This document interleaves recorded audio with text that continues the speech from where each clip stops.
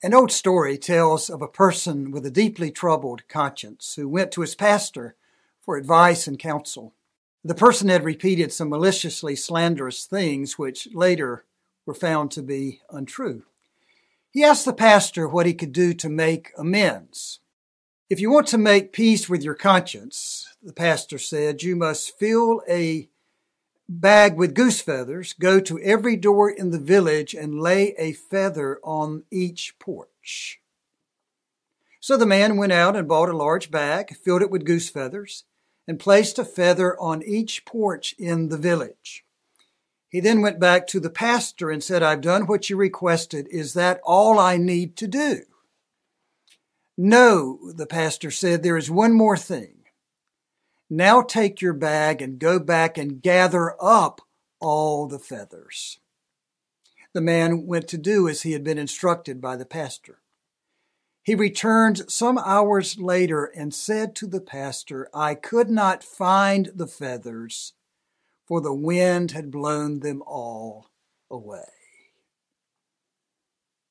The pastor replied, "So it is with our words.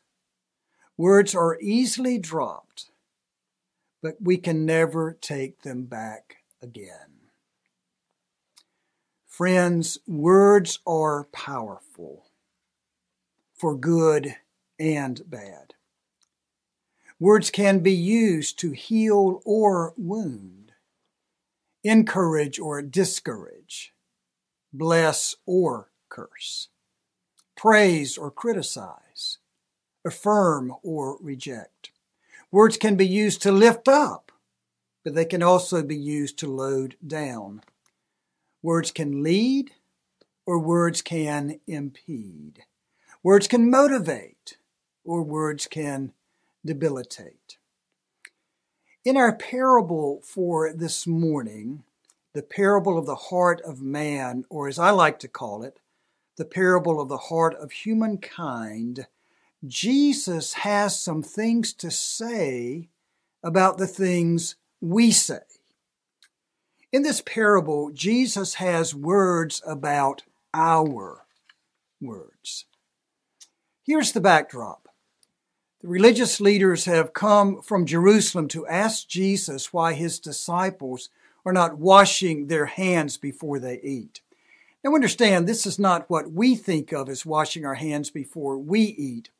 The religious leaders were upset because the disciples of Jesus were not following the ritual of purification that was prescribed.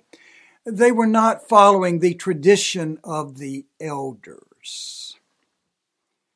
Jesus knows that the religious leaders are all about public piety. He knows that they are enamored with their self-perceived religious superiority identity. Today we might use the phrase holier than thou identity. Jesus knows the religious leaders well and knows that they are only concerned about appearances on the outside. They really do not care about holiness on the inside. These religious leaders love to parade their piety publicly to be seen by others and applauded by them. So Jesus quotes to them a scripture from the prophet Isaiah. The words of that scripture are these: "These people honor me with their lips, but their hearts are far from me." So now addressing the crowd, Jesus says, "It is not what goes into the mouth that defiles, but it is what comes out of the mouth that defiles." But you probably know sometimes Jesus' disciples were thick as a brick. They couldn't comprehend what Jesus was saying, so he repeated that again. What comes out of the mouth proceeds from the heart, Jesus says, and that is what defiles. What comes out of the mouth proceeds from the heart, and that is what defiles. Jesus is talking about our words. He is telling us that our words are a barometer of our heart. Jesus is telling us that our words reveal our character. Now, just a few chapters earlier than this, in Matthew chapter 12, Jesus says a very similar thing. There, Jesus says, "For out of the abundance of the heart, the mouth speaks." Our speech reveals what is really in our hearts. Even our casual words can reveal our deeply held attitudes.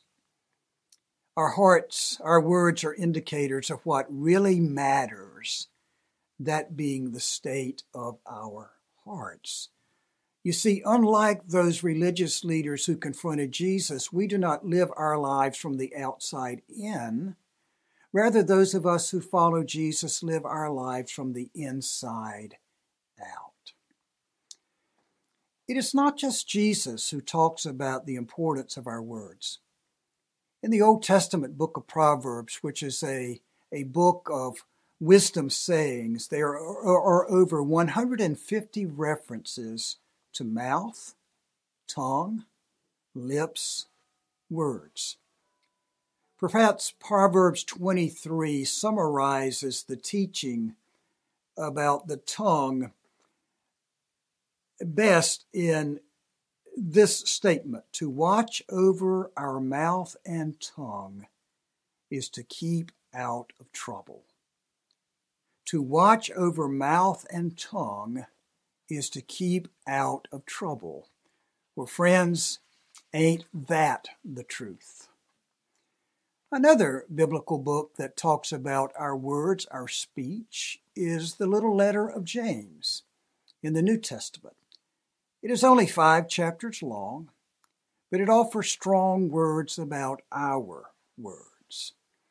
Listen to these words found in James chapter 3, verses 5 and 6, and verses 9 and 10.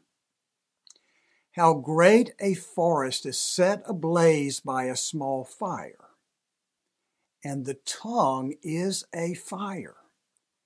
With it we bless the Lord and Father, and with it we curse those who are made in the image and likeness of God. From the same mouth come blessing and cursing. And then James ends that section by saying, "My brothers and sisters, this ought not to be so." Let me be the first to admit that in my life I have set ablaze many fires by my words.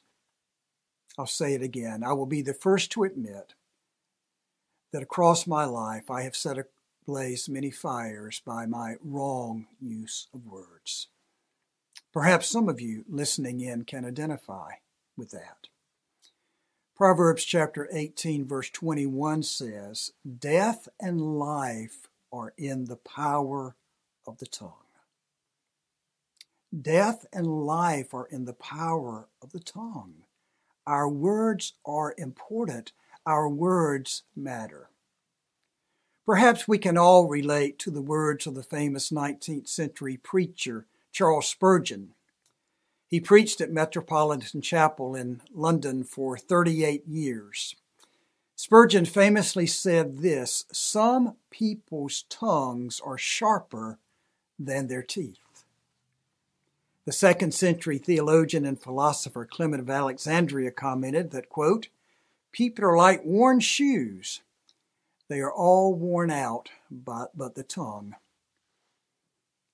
Then there's the story of the pastor who preached a sermon titled, "The Sins of the Tongue." After the sermon, the pastor issued an altar call for all who wanted to amend their ways to come forward.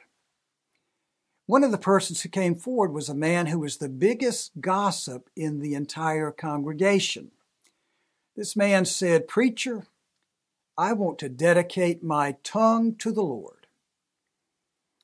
I want to lay my tongue on the altar." The preacher hesitated for a moment and then responded, "Well, I don't know. The altar's only 40 feet long and 10 feet wide, but we will do the best we can."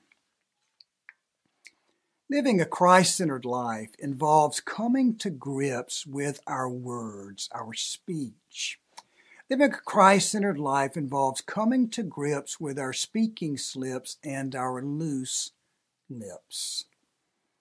Let me offer several suggestions we might take. Again, I parenthetically note that I need all of these suggestions just as much of any one of you who is out there listening. But first, be willing to use your words in positive, constructive, and life-giving ways. Godly wisdom involves using the power of words gracefully and redemptively. In the New Testament letter of Ephesians, we find these words of instruction. Let no evil talk come out of your mouth, but only what is useful for building up, so that your words give grace to those who hear.